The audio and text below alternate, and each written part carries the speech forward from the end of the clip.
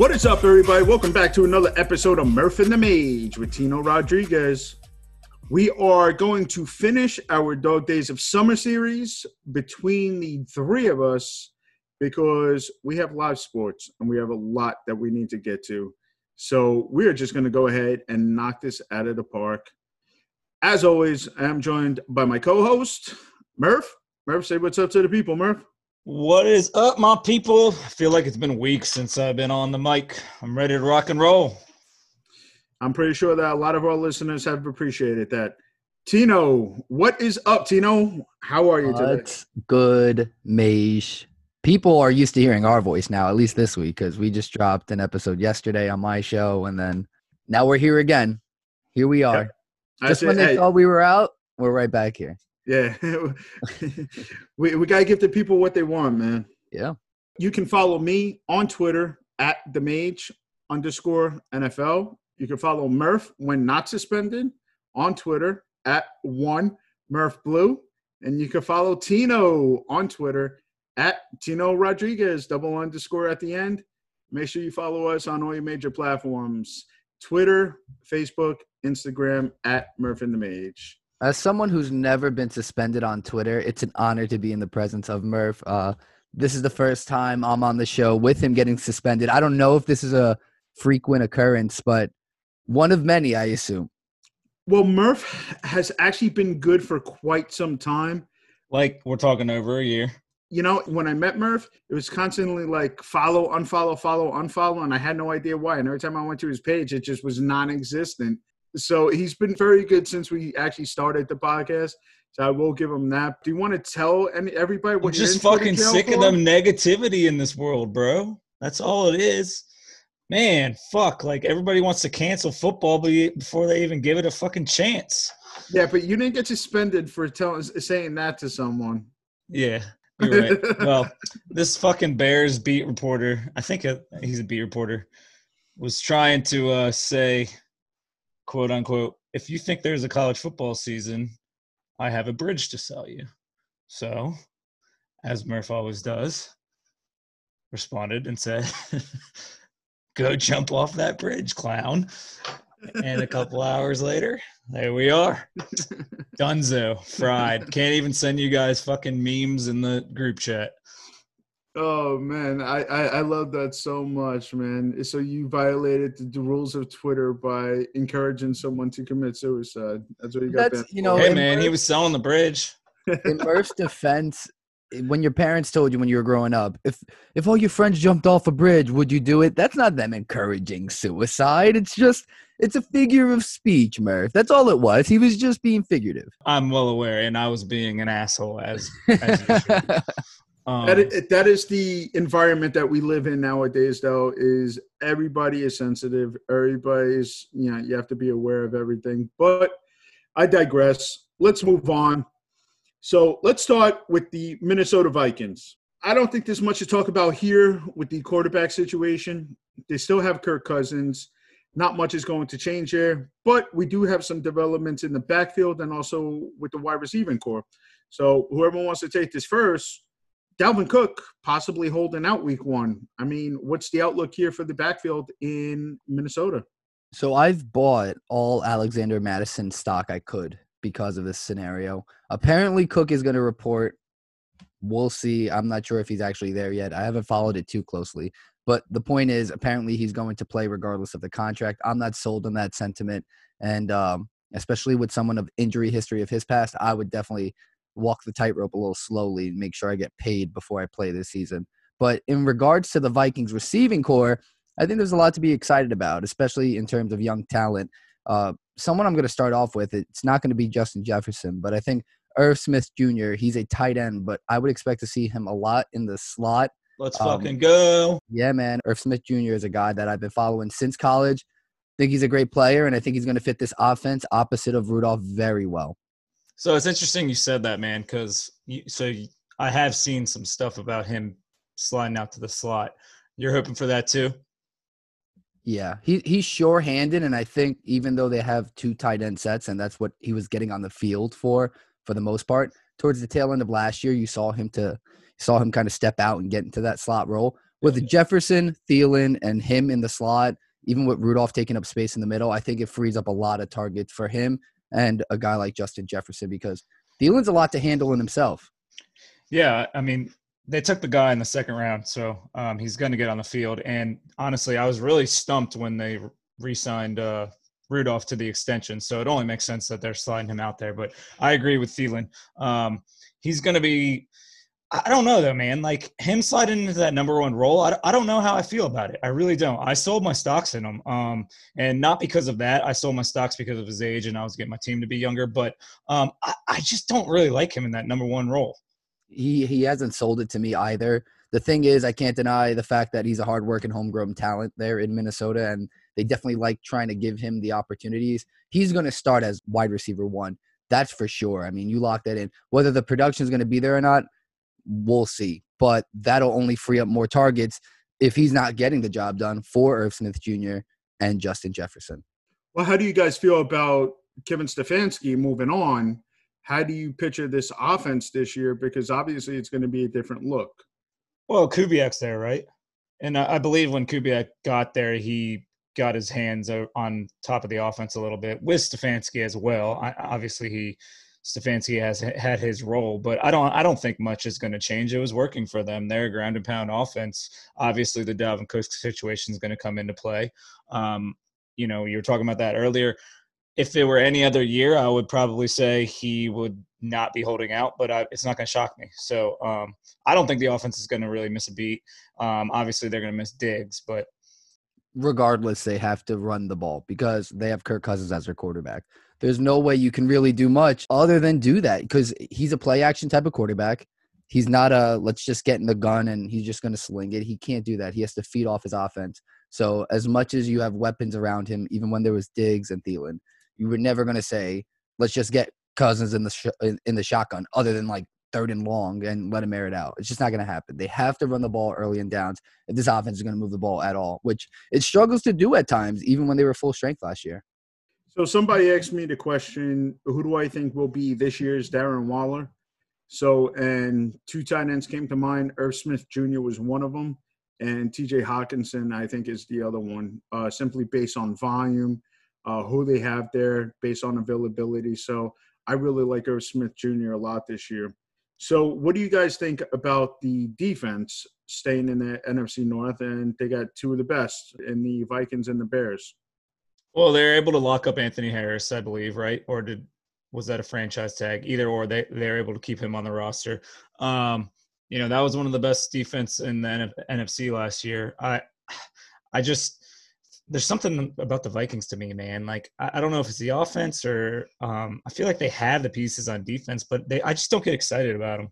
I think you're right because the Vikings have had the same defense for quite some time now, and it's like, why haven't they been as predominant and overpowering as they should be with Anthony Barr? You have a guy like Harrison Smith, and for whatever reason, they're just not a team you want to really root for. And that might just be me, but when they're in the playoffs, the past two seasons when they beat the Saints, if that was 2 seasons ago, well, they beat the Saints last year.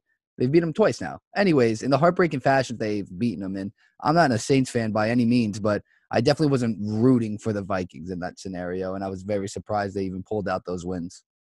Yeah, well, the Vikings also lose a pass rusher as well in Everson Griffin. So did he re-sign somewhere else? No, not yet. He's actually still a free agent. Gotcha, yeah. They still have Danielle Hunter there, Eric Kendricks, who's felt like he's played there forever. So I agree with you, Murph, in terms of it being a good defense, but not one that really moves the needle for a lot of people. So staying in the NFC North, let's talk about the Chicago Bears. I mean, man, what are they doing at fucking quarterback? Mitch Trubisky, well, I have my own takes on Mitch Trubisky, but I'll pass the mic over to you two. What a disappointment, man. That Super Bowl window for that team shut so fast. I think it's over personally for me. I don't think that defense is anywhere close to what it was when it was Super Bowl already. The quarterback situation is going to be a tricky one because, they spent a little capital to move up and get Mitch, and he hasn't been able to do anything. And honestly, I'm not big on Foles. I mean, I think Foles is a system guy. He's going to do well in the right system, but when Matt Nagy's running your system, I'm not sure that that's going to be the best for you. But then again, I'm a little biased because he fucked me over in fantasy last year all year long. I'm going to defend the defense here. And I think a big part of it, and I know it's not just one player, but they missed a significant player in that defense for a long period of time last year in Akeem Hicks. And he's a beast. I think he's one of the most versatile defensive ends. He's inside, outside, and really sets the tone up front for this defense. And it definitely makes Khalil Mack's job a lot easier when teams have to double team Akeem Hicks and you get one-on-one opportunities for Khalil Mack. So I think that was a big part of it. I know their linebacking core was shaken up a little bit. Same with the secondary. Kyle Fuller had a terrible year. Eddie Jackson is still Eddie Jackson, but I think Roquan Smith has a lot of promise there in the middle. And I think if those linebackers really take a step up and the secondary somehow holds contained long enough for Khalil Mack to get in and pick up double-digit sacks this season, I think they definitely have a successful bounce-back year. All right, moving on to the running back situation, David Montgomery. So this was somebody that was highly touted in fantasy circles last year. He was in a Matt Nagy offense. A lot of people expected him to kind of fill that same role that Kareem Hunt did. What is your expectations for David Montgomery in year 2? Let's start with Steven. I have zero expectations.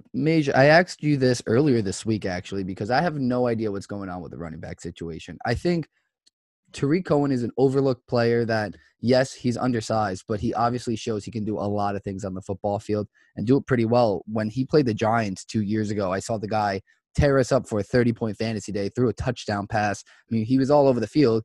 Then you go to last year, and he barely touched double digits once, and it was just baffling, and I couldn't really understand it, and most of it was because they had Montgomery, who I feel like they really couldn't get going. I know they were feeding him touches at the goal line, and he was not getting them through. Can they sit through another season doing that? I don't think so. I think that entire team is on the hot seat. So I have zero expectation for Montgomery right now, and I'm really hoping that Tariq Cohen could actually take a step up and maybe get some more looks in a Nagy offense that's complicated as shit to begin with. Well, the problem with David Montgomery last year is that he would have 4 consecutive rushes for 40 yards, and then they would fucking sit him for 20 minutes. It didn't make sense at all. Like, I had no idea. Like, you never take a hot player off the field, right? If a player is churning out 10 yards per carry, keep them on the fucking field. Keep running the ball. Wear down defenses. I have no idea what the hell Matt Nagy was doing. I'm with you, Maish. I'm a running back guy with you too, especially in fantasy. And I invested some time in watching the Bears last year, and I was super disappointed in Matt Nagy. Everybody talks about the offensive magician he is, Andy Reid guy, this and that. He just reminded me of Pat Shurmur, man. He just couldn't call a game to save his life. Just like you said, he would get a hot player going. Monty would be going. And I saw Monty make a couple of nice catches, too, out in the slot. And he would just sit him. And it doesn't make any sense because Tariq and him complement each other really well, in my opinion. Monty was not a pass-catching back in college. He only caught 70 balls in 3 years. So, I think for Monty, I think he has it, but a lot of it comes from his coaching. And I don't know too much about their O-line, but from what I understand, I don't think it's very great. So Monty's definitely got his work cut out for him. The O-line's gotten a lot worse. And, again, the only games I've seen from the Bears last year, they were doing way too much offensively. They had the 2 running backs in the backfield. Mitch had no idea what the fuck was going on half the time, whether that's because he can't adapt to it or it's too much or none of it fucking works to begin with. It's to be seen this year because I think Foles, if Mitch can't figure it out and Foles still can't figure it out, there's obviously a bigger issue there than just the quarterbacks getting it right. Yeah, Mitch Trubisky last year, there was one picture that has circulated the internet, and it's the one picture where the entire team has parted like the Red Sea, and there's one wide receiver sitting in the end zone, and Mitch Trubisky does not see him at all. And I think it was Frank the Tank, Murph, that actually said that. He's like, Moses couldn't have parted a better Red Sea, like for Mitch Trubisky to throw through. And it just goes to show, and I saw this time and time again last year, he just lacks that quarterback vision. It throws into traffic. Like, he's not aware of the situation, and I don't think he's very good at reading the defense. I mean, so my outlook for him isn't very high beyond this year. I know a lot of people are saying that they're probably going to give him a shot. to try to win the job. But let's not forget they traded for Nick Foles. Nick Foles is still owed some money. So stop right there. Who wins the job, Mage? And then don't say anything. I'm going to say Nick Foles is the starter week 1. Tino? I'm going to go Mitch. Deciding vote, Murph. Who finishes the season with more starts? I think it's Nick Foles. I don't think Mitch gets the job back. I don't. I agree with Mage. They didn't pick up his 5th-year option. Right? I agree with Mage. And I had read a couple months back that Nick Foles was just balls to the wall with the playbook and had that shit down months ago. I'm just going to cut in, and I understand in terms of talent. But last I checked, Nick Foles was supposed to be the next carrier of the torch over in Jacksonville, and he got hurt almost instantaneously and shit hit the fan. I agree with that. He can start. He's got some miles on him. I just would pump the brakes a little bit. I'm not saying Mitch is going to be there further than this year. I just think I wouldn't be surprised with how this season's going to go that if you see Mitch out there more often than you think. And I agree with that just because of the uncertainty of this offseason to an extent. But is Ryan Pace still there? I believe he is, right? The one who traded up to draft Trubisky.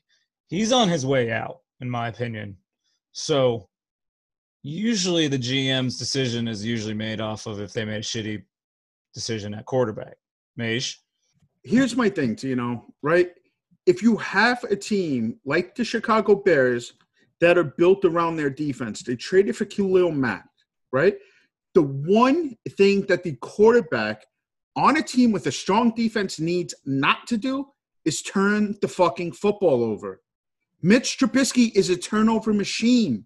He's awful. He can't keep the offense out there long enough. The defense gets winded because they don't have long enough drives.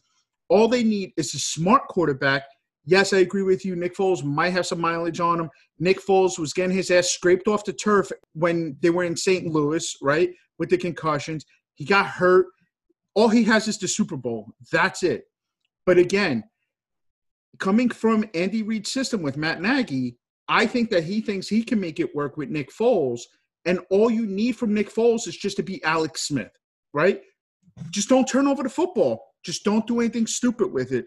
Nick Foles will probably have maybe 3,000, 3,200, 3,500 yards, something like that. He's not going to be a 5,000-yard passer. He's just not. And all the Bears really essentially need is a holdover because neither one of them are going to be the future there, in my opinion. Mitch is done after his contract unless he makes some crazy stride this year. And Nick Foles is Nick Foles, man. So the Bears could easily be drafting a quarterback next year. From a football perspective, I just look at it as you bring in the best of the best backup quarterbacks there really is out there, other than what Teddy was, especially with Teddy now being out, but being a starter.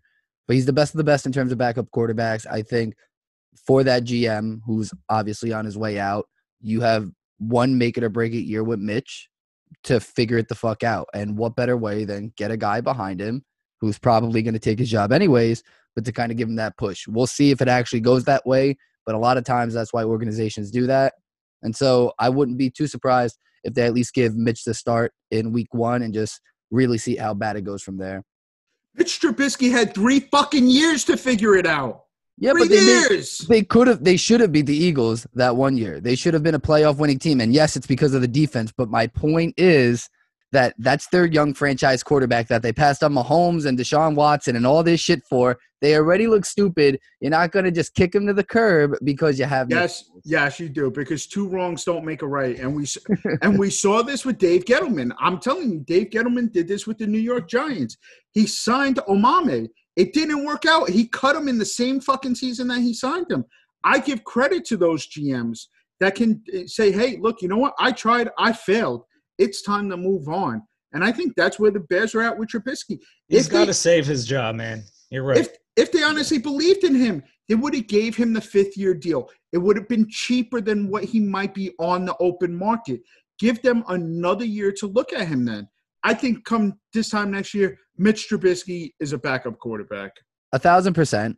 But you also don't save your job. 1,000%. But you don't sign a backup quarterback like Nick Foles to save your job is my point. That's it. That's all I'm saying. I don't think Mitch is a great quarterback either. I just think the whole scenario there is more likely in favor of Mitch getting more starts than Foles based on who needs it more. Mitch has to get the time and get the look because, yes, he had 3 years, but this is it. If he's not, he's a backup for the rest of his career. So I think they're going to give him the first go and see where it goes from there. I don't have the transactions up, but was Jameis Winston released after the Bears traded for Nick Foles? I believe so, right? Yes. Mm-hmm.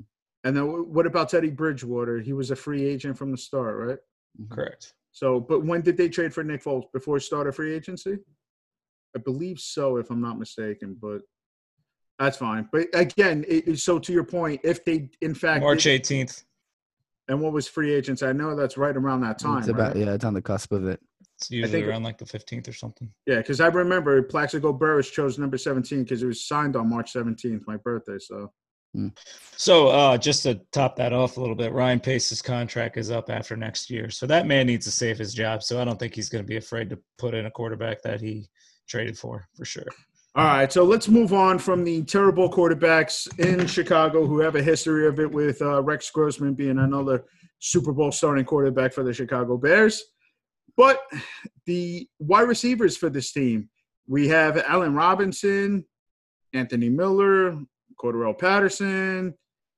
Who else do we have there? Riley Ridley, who they drafted last year. All bums. None of it matters. None of that all matters. bums. There. Don't even mention Jimmy Graham either. Graham. It is Allen Robinson. Maybe take a flyer on Cole Kmet late. And anybody who's an Anthony Miller stand, I'm not buying it at all. I'm not here for it. Leave it somewhere else. It's all this is a disaster of a wide receiver room, man. If they need Anthony Miller to really work out because they had high expectations for him. Cordarrelle Patterson, he's barely even a wide receiver. I know a lot of people are kind of big on stashing Darnell Mooney. I don't know much about him. Riley Ridley, I think they got expectations for him. Well, that's what I was saying earlier to our friend Chris in the group chat. Who do we expect to step up this year? Riley Ridley was one of those guys for me because if the Bears happen to move on from Allen Robinson, I think they're going to be looking for that next guy internally. So they might need him, man. They need Anthony Miller to be something, or they have one receiver. And I agree with you both. Anthony Miller for me is kind of in that Corey Davis kind of territory, right? Like everybody's always like, "Oh, this year it's Anthony Miller's year," and it just never seems to come to fruition. So you did mention Cole Kmet, though, Tino. How are we feeling about him? I know that he has a little bit of a college pedigree, but let's face it, he is with the Chicago Bears. Are we expecting much from him? Maybe not this year. That's why I'd say I'd stash him. I really like his build for tight end, and rookie tight ends normally never pop anyways. So you mean after they get rid of Mitch Trubisky? Got it. Yeah, or whenever they get rid of Matt Nagy too, when they have a normal offense that utilizes tight ends, because Jimmy Graham's usage last year was terrible as well, and any tight end before that wasn't so great either. So I think that team really tries to rely on their running backs to get their offense going, but they don't really do a good job at that either, so that's why the offense also stinks, aside from the quarterbacks stinking. I'm a big Cole Kmet fan. I liked watching him last year, but my concerns with him is he really didn't do anything until his junior year in college last year. He caught all of his touchdowns last year. He only caught 60 balls his whole career, 700 yards. So I think he's got the mold to be a good tight end. I really had high expectations for him. I really wanted the Giants to draft him. 6'6", 262. He's got it all. It's just whether he can put it together. But damn, he did look pretty good in Notre Dame's offense this last year. 60 balls last year. Murph has caught more than that in a weekend. No, 60 balls in his career, man. In his career. Still, it makes your feet even that much more impressive, Murph. That's like a week for me. Spring break has nothing on Cole Kmet. Yeah, but dude, all in all, this offense is pretty bland. I don't know about y'all, but I'm not very excited about anybody but Monty and A-Rob. No. And Mitch Trubisky. But you're fucking crazy. Let's move on to another team that really excites Murph. Staying in the NFC, we'll move over to the West. The Los Angeles Rams. Murph, I'm going to let you start with this one. Man, the Rams are the definition of what you don't do. The last couple of years, dude, obviously they had the talent there. They had the roster. They had the magician at coach who Bill Belichick broke in half in the Super Bowl, but we'll get to that. They're heading for cap hell, man, and there's nothing else nobody else's fault, but Les Snead's for signing Jared Goff to that massive contract and letting Sean McVay just run the entire show. I mean, yeah, Sean McVay is a good offensive coordinator, but they made him out to be something he's not. I mean, he's no Kyle Shanahan in my book. I think giving Goff that extension really broke that team, and then trading for Jalen Ramsey. I mean, they're going downhill now with all these guys on the books. Well, Ramsey was the straw that broke the camel's back for sure. I mean, that's absolutely that was the icing on the cake. Not even because of his attitude. I know he has that, but they also knew what he's going to demand. Yeah, absolutely. Well, and the thing with Goff is we talk about it on the show all the time. Eventually, when you have to pay your young quarterback, your team's going to get in flux and things are going to change, and you're obviously not going to have the plethora of talent that you once had. But I think you're right in saying that they're in a lot of trouble, and I used to describe the Rams as the best, worst team to make a Super Bowl in the last couple of years. I think, really, I knew they were going to get smoked by the Pats. They didn't get smoked, but it wasn't a very good showing. They got broken, dude. They scored 3 points, right? So, I mean, they didn't get smoked, but they also didn't score a touchdown. So I don't think that's much better. So they were easily the best, worst team to have made a Super Bowl recently. And, you know, aside from Aaron Donald covering up a lot of holes, I don't love this defense really anymore. Michael Brockers is great, but I think they're very top-heavy. I think it's obvious that they're top-heavy. They have exciting fantasy guys, you know, skills-wise to look forward to watching. But other than that, I don't really jump for joy watching the Rams play. Well, here is the most unsatisfying thing about everything that you guys just said, right? So Jared Goff is counting for about $29 million towards the cap this year. Quarterback, that's actually not that bad, right? So when you consider what Dak Prescott's looking for, Mahomes, he's actually probably on a bit of a discount here. Aaron Donald, $25 million. Is he worth it? Yes, right? But Jalen Ramsey, they haven't even signed yet. That's the problem. So they have Andrew Whitworth, who in all reality, this will probably be his last season. But outside of that, they don't have anybody really making that much money. Right? So they have Tyler Higbee, who they just signed. He's signed for about $9 million. Robert Woods is making about $8 million, which is a steal for Robert Woods. You're forgetting Todd Gurley, bro. Yeah, but that started the whole train for all this. And then, like Tino said, trading for Ramsey was the camel that broke. I mean, dude, they paid Tyler Higbee. I know they didn't get a lot of dough, but like, come on, you're not spending your money smart. They gave Leonard Floyd $5 million guaranteed. 6. Yeah. Oh, well, yeah. Well, his contract is 6.6. But so the other thing is, too, next year, heading into next year, there's $36 million in dead money now that should come off the cap, though. So that'll give them some flexibility. Brandon Cooks is accounting for $21.8 million against the dead cap. Gurley is 11.7. Then you got Clay Matthews and John Franklin Myers, who aren't accounting for much. So I think that they'll be okay. I think what they did was pay their 2 top guys. And then they went ahead and they got the cornerback. So, I mean, right now that team cap space is nothing, and then it all depends what happens next year, whether or not that cap goes down. Just a weird team, man. It is. And ever since they fired Wade Phillips. So let's compare them to the other team that you brought up in the NFC West. You brought up Kyle Shanahan, right? So here is the difference that I've been saying about the Rams versus the 49ers. Where has Kyle Shanahan spent most of his draft capital? Anyone? On the offense? Defense. On the defensive side of the ball, right? Nick Bosa, Buckner. He spent his draft capital on the defensive side of the ball, right? So, but he trusts himself enough to say, I'm an offensive genius. I am going to run this team, and I'm going to do it with mediocre talent.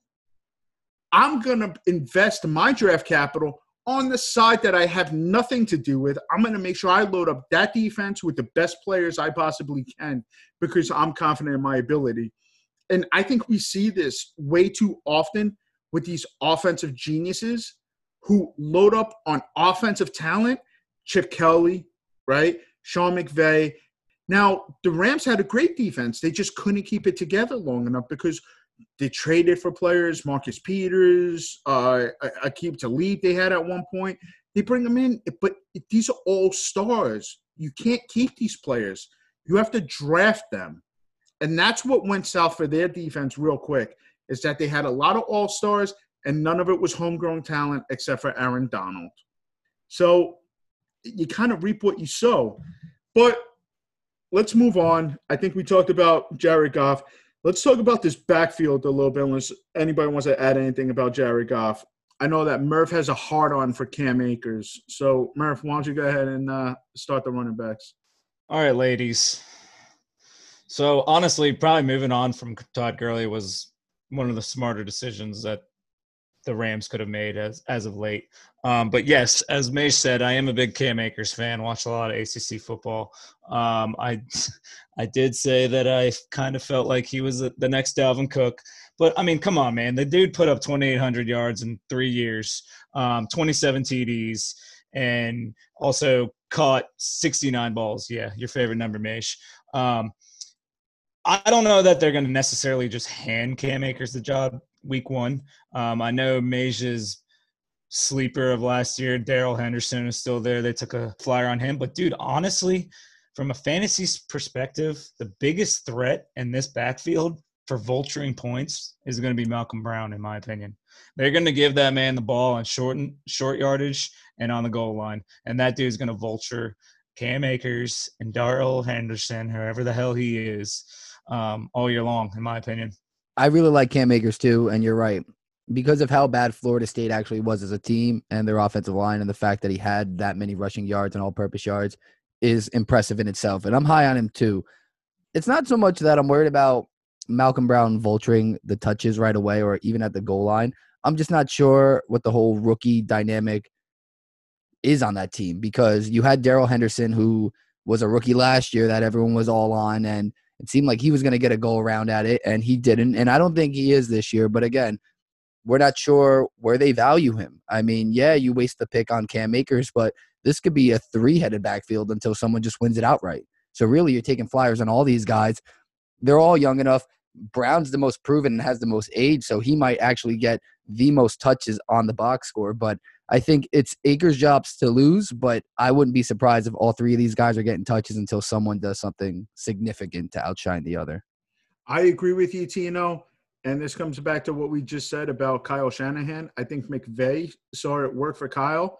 I think he's going to do something very similar, man, with those three running backs. I agree that I think Cam Akers is going to get the early down work. I think Darrell Henderson is going to have a role in this offense. And I agree that Malcolm Brown can be what we saw, 2 years ago with C.J. Anderson? I mean, and we saw the success that the Rams had with Gurley and then C.J. And then we also saw what Malcolm Brown can do for the little bit of time that he filled in. So that's going to be real interesting. But I agree with you, Tino. I think this is going to be a three-headed monster. So we'll see how that plays out. Do we see them possibly bringing anyone else in? Devontae Freeman, anything? I don't. Again, for the reason that you just said, they can't afford him, Murph. Yeah, true. This team, again, another one, their window's shut. So what do y'all think about the wide receiver position? They moved on from Brandon Cooks. He's down in Houston now. Cooper Kupp slides to the 1, and you got Robert Woods. I don't know too much about Van Jefferson. I know some people are kind of big on him. And, I always call on the Sleeper app, you can nickname the players. And I always nickname Josh Reynolds the garbage man, because that dude just comes in and fills in whenever someone goes down in this offense. So what are we thinking about the wide receiver room? Cooper Kupp is the PPR darling. I mean, there's nothing not to like about him. For some reason, with me, I never get sold on Robert Woods, despite the production that he's had. Last year when I was in the pickle of picking the three-headed monster they had at receiver, when they were all projected the same pick, Kupp, Woods, and Cooks. You literally could get them within the same 3 picks of each other.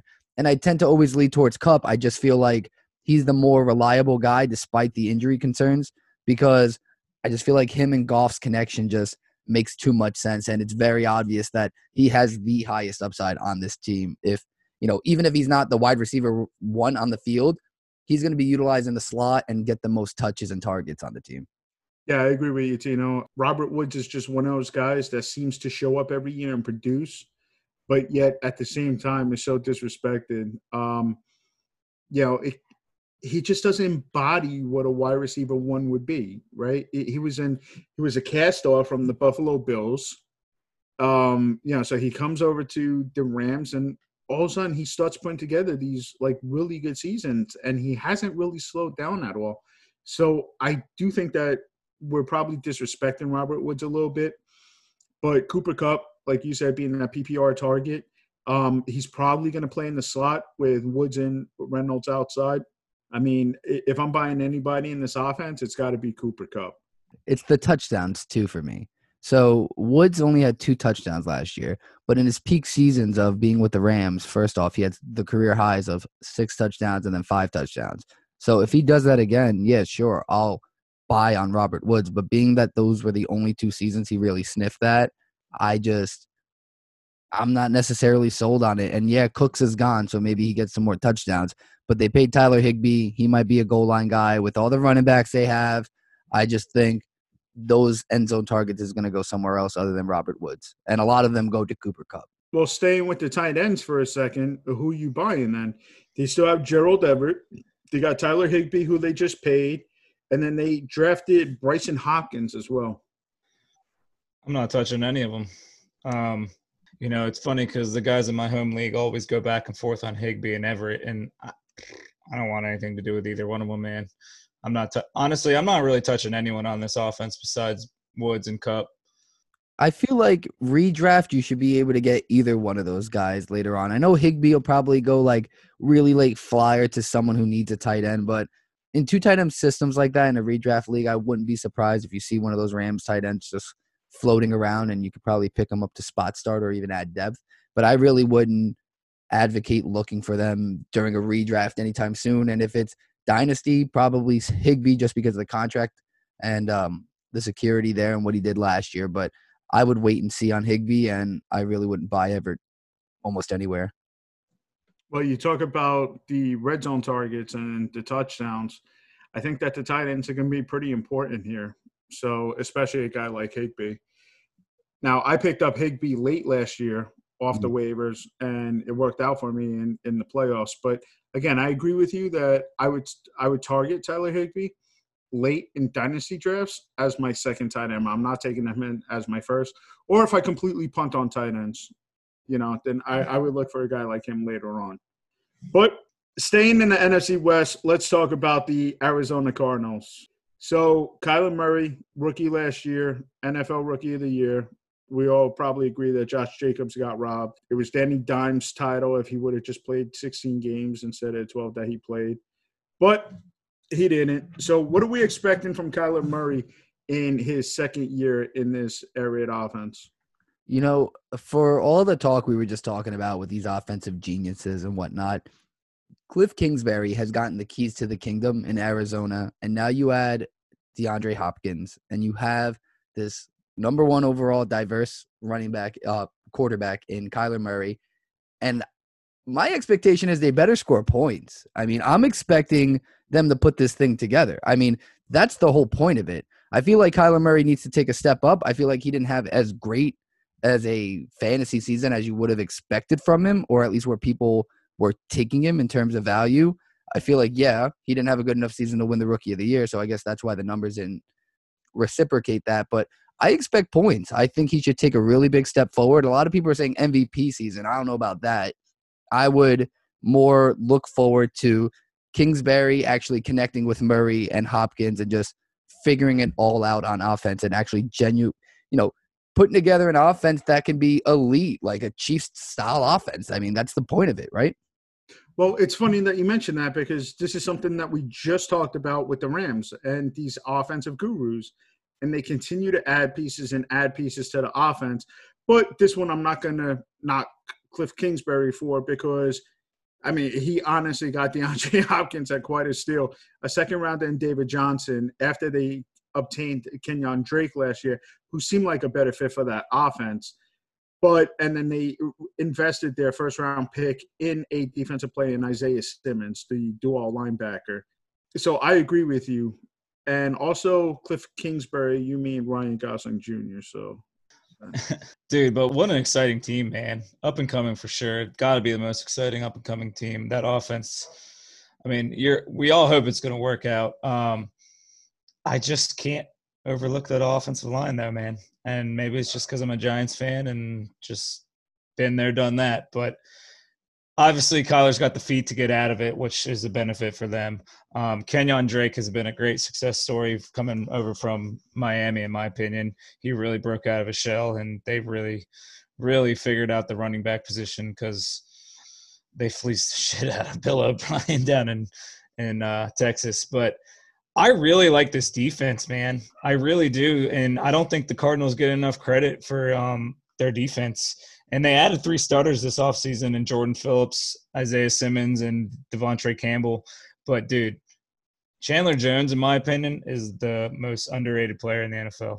Murph, I die on like that sentiment to the Cardinals, D, because they've been pretty terrible the last couple of years. And I think now it's really just been Patrick Peterson's show. And they were really good when he was younger. And then they hit a patch where it was only him. And now they got some talent there. I think Budda Baker really had a good year last year. You know who really ignited that defense for them? Jordan Hicks. Oh, yeah. Yep. He was one of the leading tacklers in the NFL, another beast inside. And I was about to know, Isaiah Simmons, who I was so high on coming in, if he's that hybrid linebacker, he can rush, cover up holes in the inside there. I think he can do it all. I think he could help this defense really piece it all together. I also didn't notice they also signed Devon Kennard, too. So, I mean, yeah, they got some pieces back there for sure. Do we want to talk about the wide receivers then? So we know that they got DeAndre Hopkins. Behind DeAndre Hopkins, they have Christian Kirk, who a lot of people are expecting. You skipped Larry Legend. He's the number 2 on the draft. On the depth chart. You can't skip him for Christian Kirk. He's done too much. Really? He has more tackles than drops. I love Larry, but I'm sorry. I mean, Larry is there. Just simply, I'm snagging him in all late rounds. Don't give a fuck if it's for a year. He's gonna fucking be there when I need him. But Larry, in fantasy, his averages per game are way down than what it used to be, man. If you need him for a bye week, fine, but I don't know. Bye week or injury. Go ahead. Bye week or injury. Can't count on. You can always count on Larry. I've had Larry Fitzgerald on my dynasty team for the last 3 years, and the year I drafted him, they were like, "Why are you even bothering? He's too old." And I've defended him every year. I refuse to let anyone throw dirt on his name, fantasy or not. Larry's the fucking legend, and that's just the bottom line of that. So, well, and piggybacking off that, I was real big on Hakeem Butler coming out last year and figured that he was going to actually be Larry's replacement because he's a similar build. Do we think that he's going to have any impact on this crowded wide receiver room now? I don't know where Mage stands on it, but I do like the other guys over Butler right now because of Hopkins' entry. I think Andy Isabella or maybe a Keyshawn Johnson is going to get more touches from the inside, whereas Butler is going to have to fight for outside targets. And even though Kirk isn't an outside guy, he plays there. He might be undersized, but they're comfortable with him playing on the outside. So I don't see Butler really seeing the field much unless there's an injury that pops up. Yeah, I agree with you, Tino, simply because he's going to fight for those outside targets.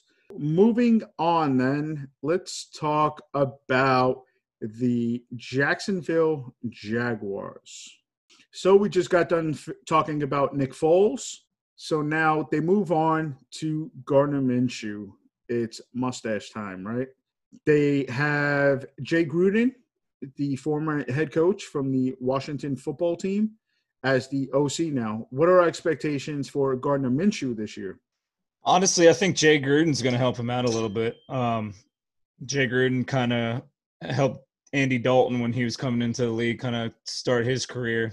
That career kind of ended little quick, but I think Jay's going to be good for that offense. It's going to allow Minshew to get the ball up vertically a little bit. It's such a weird time in Jacksonville, man. I mean, you got Jay Gruden, you got Ben McAdoo, you got Leonard Fournette, who's on his way out, and you have a stud young receiver and DJ Chark. I don't really know how to feel about Jacksonville. I want Minshew to work out. Like, I think that would be really cool. But at the same time, we all have in the back of their head that they're going to possibly be in the Lawrence sweepstakes now. I mean, definitely. And I also think their defense isn't going to stop anyone. They literally gave up everyone relevant on this defense. They handed over Calais Campbell to the Ravens just because for literally a fucking box of Scooby snacks. It's ridiculous. This team has their best player doesn't even want to be there. So that's disintegrated. What the Jacksonville Jaguars were known for doesn't exist anymore. Chark is great. I do love his potential. Fournette is a toss-up, but we skipped on the resurgence of Tyler Eifert.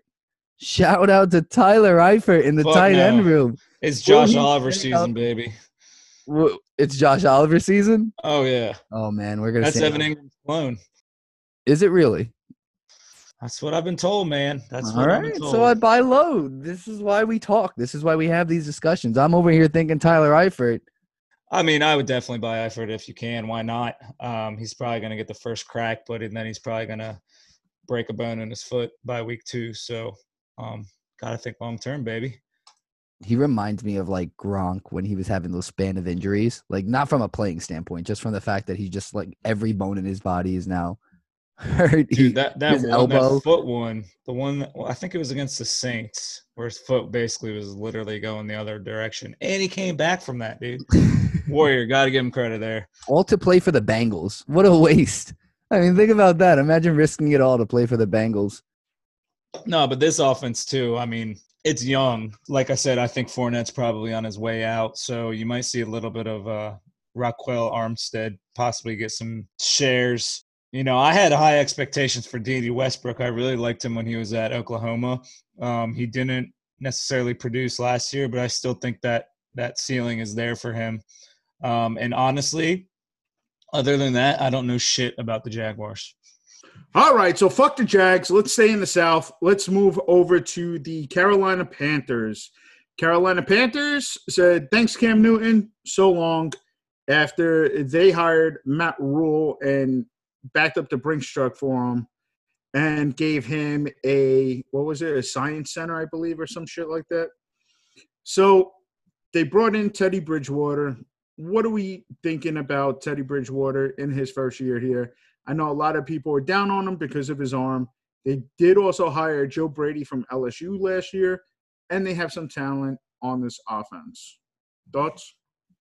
Well, I think Teddy's going to be really reliable. I don't know exactly. Of course, we have the Baylor offense as tape to look at what Matt Rule's offense might look like, but we'll see how he decides to utilize Bridgewater in that. I don't have too much expectation for Teddy because I think if you watch him play last year as a backup for the Saints, you kind of know what you're going to get. I think he's going to follow the game script and do what he can to get Christian McCaffrey the ball because in reality, I think this is a two-headed offense of DJ Moore and Christian McCaffrey. Yeah, I think Curtis Samuel and Robbie Anderson are nice names and flyers in fantasy as receivers, but in terms of solid production guys you can rely on, I think the only two you're looking at right now is Christian McCaffrey, who is do it all, get him the ball, and he's going to score a touchdown from wherever you are in the field. And then DJ Moore, who is 100 receptions, 1,000 yards, probably every year moving forward. As Giants fans know, I'm not too big on Matt Rule and his preacher tendencies. No, but what it really is I'm not too big on the Big 12. But you did mention the offense being a little bit of Matt Rule's game tape from Baylor, but honestly, it's probably going to be more of Joe Brady's. I think he's probably going to let Joe Brady have the keys to this offense. I really like Teddy and Superflex for Dynasty. I think he's going to air it out. They're going to be down. The defense is kind of in rebuild a little bit. So I think Teddy's definitely going to be able to let it fly. So let me ask you guys a question then. So Joe Brady comes in. We got noodle arm Teddy, right? Who are you buying on the wide receiving core here? Because this has been a debate for quite some time. Everybody's buying DJ Moore super high. But if it's me, I'm buying that slot receiver who is probably going to be Curtis Samuel, who's kind of flying under the radar. Also, I am also buying Robbie Anderson. I actually have quite a few shares of him. Actually, I have a lot of shares of him. But I'm buying him late because of his connection to Matt Rule. This was a guy that Robbie Anderson had came out, basically said, this guy saved my life. He really helped straighten everything up. This was before he told the cop that he was going to fuck his wife. Or after. For that reason, I'm not buying him. But before he was signed by Carolina. So for me, I'm still buying Robbie because I believe Matt Rule believes in him. So I think Robbie's going to get some looks outside as well. I'm not as high on DJ Moore because of his current ADP. What are your thoughts? Yeah, in terms of ADP, yeah, you always got to consider it. If there's better people available, then sure. But the thing with DJ Moore, and Murph touched on it a little bit, and it's shitty that we reward teams for being terrible in fantasy, but the fact of the matter is the Panthers are going to be down by a bunch of points often. And I just think him being their number one guy, they're just going to feed him the ball. I think Robbie's my two, and I know you're really big on Curtis Samuel. I'm just not sold. I don't think they'll be reluctant or shy away from the fact that they can throw DJ Moore into the slot if they really want to get him the ball. Because I think if they need to get the offense going, they're not going to say, let's get Curtis the ball. I think it's going to be CMC or DJ Moore. Granted, I think when you look at it as, am I going to take DJ Moore late second, early third, you got to see what's available. If it's Dynasty, if you're a Panthers fan, I'll tip my cap and understand. But other than that, I'm not taking him over with some of those big guys, but I do really like him in full-point PPR leagues. All right, so what about Ian Thomas at the tight end position? I actually wanted you to talk about that because you had him in your list from last year, didn't you? Ian Thomas? Yeah. I believe I did I? Yeah. I don't know much about him, but obviously I know he had some opportunities last year that he didn't take advantage of, but they have nothing else, dude. So the rankings that you're talking about, I put out a ranking last year. I like to do – because I focus more on Dynasty, so I focus on – tight ends under 25 years old outside of the top 15 in ADP, and Ian Thomas was on that list. And I like Ian Thomas. He's young. He's athletic. The problem with him is that there's too many mouths to feed in that offense right now. So although Teddy's game kind of fits a little bit around what Ian Thomas's strength will be, however, they do still have Christian McCaffrey, and then they also have other guys that can play in the slot as well. So whereas we talked about Irv Smith Jr., where they don't really have that many weapons, Irv Smith may be a big red zone target, and same thing with Hawkinson. But if you're looking for a tight end in dynasty leagues, I would be okay with Ian Thomas late in those drafts as my second tight end. Or, again, if I punted on tight end, I'd take him as my first.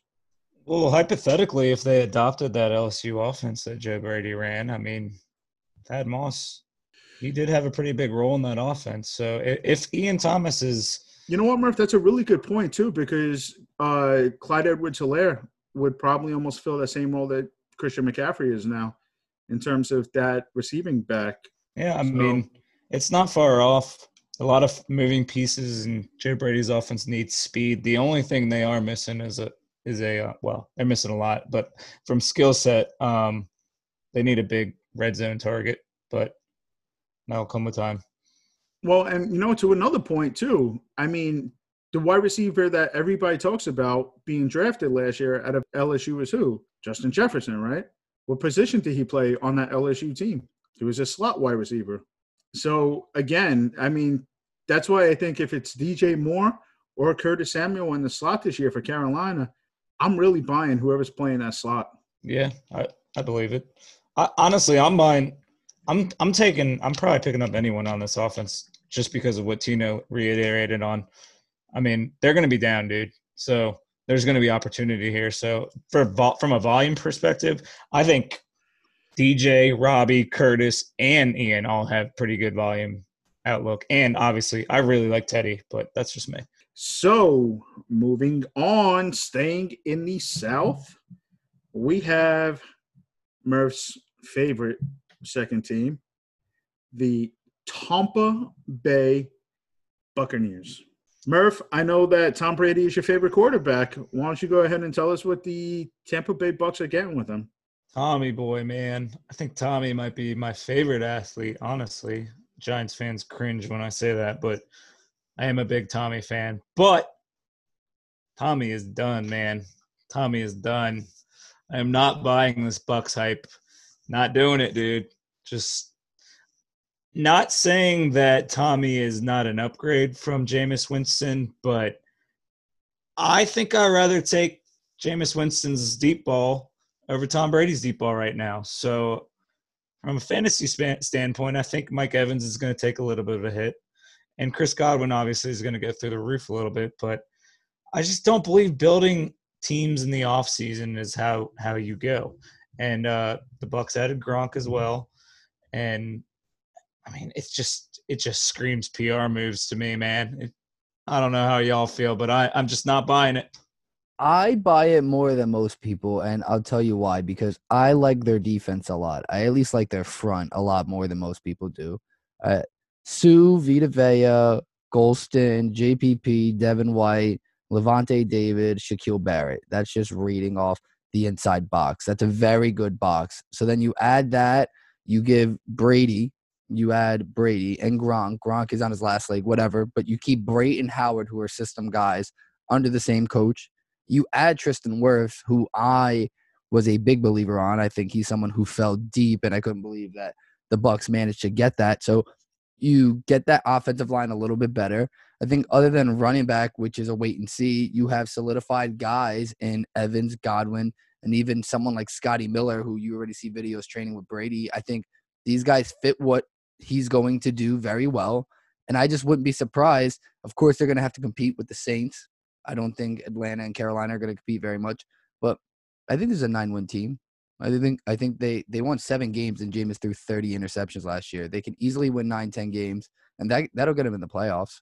Personally, for me, I believe that Tom Brady comes in and he is both the quarterback and offensive coordinator on this team. I don't think Bruce Arians is telling Tom Brady shit.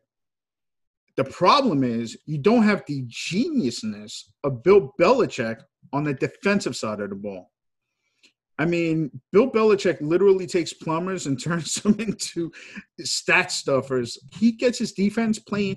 I think New England was the number 1 scoring defense, right, last year through like so many weeks or whatever. I mean, New England's defense, they don't have anybody spectacular on it, but they're always near the top half of the rankings. So I think that's going to be the real issue for Tampa Bay. I think that's where they're going to lose some wins. I think they're going to have to put up points to keep up, even though their defense isn't that bad, but it's still not coached by Bill Belichick, and that's where I think the difference is going to be. I think this offense is going to put up points, though, especially, I mean, this is probably the best group of wide receivers that Tom Brady has ever had in his entire career. You know, in regards to the defense, though, it's not Bill Belichick, but shout out to New York. Todd Bowles is their defensive coordinator. And I will say that he's not amazing, but the blitzes he does draw up with the scheme and players that they have, I was very high on the Giants drafting Devin White a few years ago. I really wanted him, but he got a lot out of Shaquille Barrett last year. So you match the upside on the defensive line with Barrett, who almost led the league in sacks last year if it wasn't for Chandler Jones absolutely blowing through people. If he repeats that season, that's a very scary defense to give Brady because, again, the Bucks won 7 games last year despite all those lapses from Jameis and all the other turnovers that we're not even accounting for. I just think if they can come up with sacks and get them off the field every now and then, the offense will take over and win enough games. So then let me ask you a question. If Tom Brady was still on the New England Patriots, what record are you giving them? I'd probably the same. I think they could win 10 games, 9-10 games. Any team with Brady should easily be able to win 9-10 games. There's no doubt. And you're a playoff team. If you're saying Brady makes you a playoff caliber team, that's 9-10 wins. No doubt. I'm going to give Murph the floor because I can't remember the last time that New England's won only 9 games. Yeah, no, you're right. I mean, 11 is normally the cusp, but yeah. So because my thing is if you're giving Tom Brady-led New England team 11 wins, and if you think that the defense is just as good, why can't Tampa Bay also be an 11-12 win team? I mean, they can. I just think they're in a harder division. I think the Patriots, and Murph can get the floor after this, but the Patriots were waxing their division for a very long time. If Brady was there, most of their wins are going to come against the Dolphins, the Jets, and probably splitting against the Bills. You got to go to New Orleans now. You got to go against Atlanta. Carolina won't be a wash, even though they're not that great. Just think they're going to have a little bit harder competition. Plus, it's a new system for him. So I'm not going to write 11 wins, but 9. A lot more dome games for Tom Brady. He doesn't have to play outside in those elements anymore, though, either. Very true. Hey, I can see it. I sprinkled the futures on them as soon as he signed. So I do think they have the pieces to do it. It's very difficult to do that in 1 year. So I don't think they could actually pull it off. But I wouldn't be surprised if they get past the Saints. I think the Saints window is definitely closing. Those guys are so snake bitten with bad luck. the fact that they've been able to do it for this long, it's only a ticking time bomb on when they're not going to win the division. Okay, Murph, you're free to talk now. I'm just not buying it, man. Not buying it. 8-8. That's what I'm giving them. I love Tom Brady, man, but I saw so much Tom Brady last year that wasn't Tom Brady that I know, and I saw that dude pushing the ball down the field like I saw Eli trying to push the ball down the field, and it's just not there anymore, man. All right. Murph, let me cut you off for a second because I got to give you guys this quick trivia, okay? So when was the last time that the Patriots won 9 games? Go ahead, guys. Give me some guesses here. Matt Castle year? No, they were 9-7. 9 wins or Matt less. Castle was the quarterback, unless they went 10-6. But no, they didn't win the division. It's got to be that, and if it's not that, it was probably 16 years ago.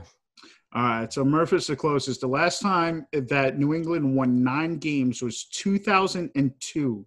Wow. They're going to be fun, man. And I know this isn't a New England episode, but I'm looking at the schedule right now, and they're not going to be any worse than 8-8. New England did not make the playoffs that year, and the only other time that they missed the playoffs was the Matt Castle year, 2008, when they were 11-5. All right, so what is the outlook then? So we talked about Tom Brady. We talked about the outlook for the Tampa Bay Buccaneers. What are your thoughts on the running back position? All right, so Murph, I know that you have some thoughts about this. I mean, what's your opinion? Rojo, Keyshawn Vaughn? Well, from dynasty standpoint, I know you agree with me. Everybody's overdrafting the shit out of Keyshawn Vaughn. I don't understand where that hype came from. I know he's a college running back that played in the SEC, but I think you and I looked it up, and he didn't catch more than 30 balls in college over 4 years. And I believe he went to Illinois before Vanderbilt. I'm still on the Rojo train, dude. Still riding that thing hard. I think that he's going to get all the opportunities this year, get a little bit out in space and be able to catch some balls from Brady.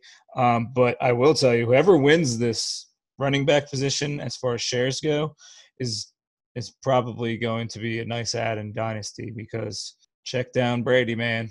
Whoever it is going to have to be able to catch the ball for sure. After that, who else they got? They got Vaughn. They got Rojo. Dare.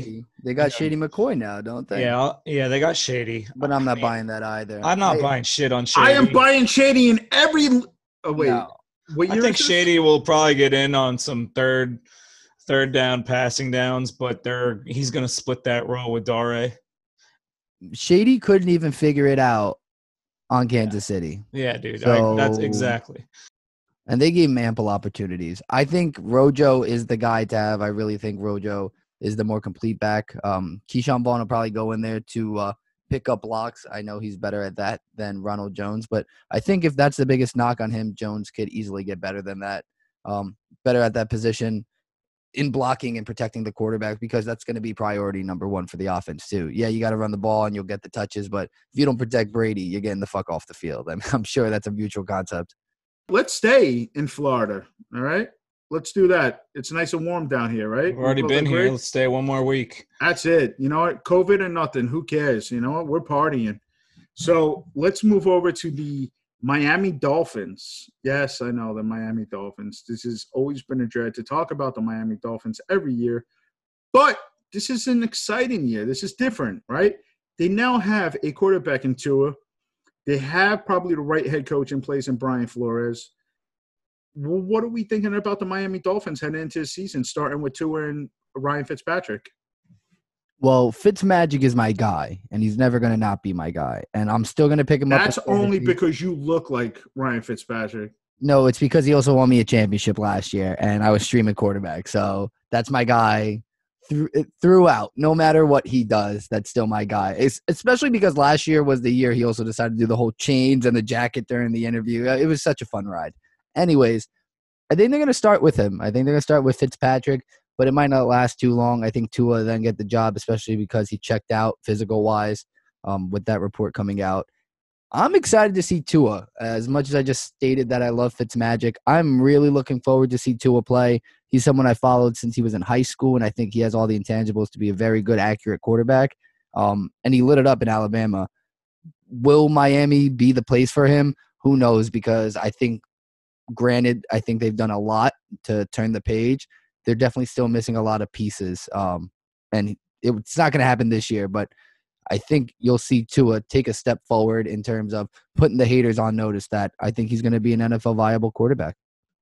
I'm big on Tua too, man. I mean, from a football player standpoint, I love the dude. From a fan standpoint, I would have been very, very, very nervous taking him just because of the injury history, and literally only because of the injury history. But I think they're going to be okay.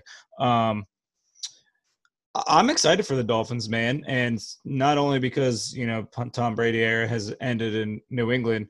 I think the Dolphins are definitely headed in the right direction for the first time in maybe my life. I think Flores really has a stronghold on the team. You saw them competing every single week last week or last year on Sundays. It feels different in Miami for me. I like the Breda addition. I'm buying him high in fantasy right now. I think he could be a nice little back out of the backfield for Tua. And then they got Jordan Howard too, man. I mean, Jordan Howard is, I believe, didn't we look this up, Mage? He's like 26 years old still. He's super young.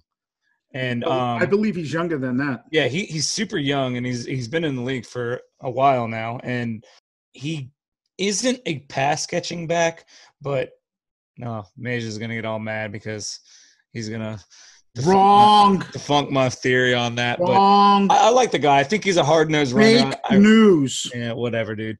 Fucking, he's gonna go into his tangent now. But no, all in all, I like what they've done in Miami. I think Devontae Parker is one of the most underrated wide receivers in the league. Other than that, though, they're gonna have a little bit of work to do in the wide receiver room. All right, so I did look it up. Jordan Howard is 25 years old. So nice and young and juicy. Just the way you like him, huh, man? To settle this, I do put my foot in the Jordan Howard camp. I think Jordan Howard. I don't give a fuck. Well, I'm just letting you know. I think he has the most touchdown potential on this team in terms of a goal line guy. He'll be the guy who will vulture the touches. And he was an accomplished 1,000-yard back-to-back season runner in Chicago. I think he has the intangibles to be a successful running back, although it hasn't necessarily 1,300 yards in one season. Yeah. So I think he can put it together and actually put together a nice camp for Miami this year. Whereas Breida, I think he'll have the same role as he did in San Francisco a little bit. He'll have a couple good fantasy games, but I just don't see the consistency. So also to debunk Murph's theory about Jordan Howard not being a pass-catching back. He can't catch a cold, dude. So, all right. Matt Breida in his first year, 58. We're not talking about Matt Breida, bro. Yeah, you were, right? So shut your mouth when I'm talking to you. 58.3% catch rate. Then obviously it improved. So he had an 87.1% catch rate, 86.4. How many targets? How many catches? For Breida had 31 targets, 27 catches, 22 targets, 19 catches. Okay? You good? You got that? All right. Moving over to Jordan Howard. Jordan Howard's first year, 58% catch rate. Right in line. Same with Breida. 32 targets, 23 catches. 26 targets, 20 catches. 14 targets last year, 10 catches. He had a catch rate 71%, 76%, 71%. Is Matt Breida the better pass catcher? Yes. Is Jordan Howard horrible? Can he not catch a cold? Absolutely wrong. That's false. He's just not a pass catcher. He doesn't get involved in it. I agree. But again, when you look at it with Chicago had Tariq Cohen. With Philadelphia, he only received 119 touches last year for 525 yards. He still averaged 4.4 yards per carry. So, and then they had the platoon there. They had Miles Sanders. They had Scott.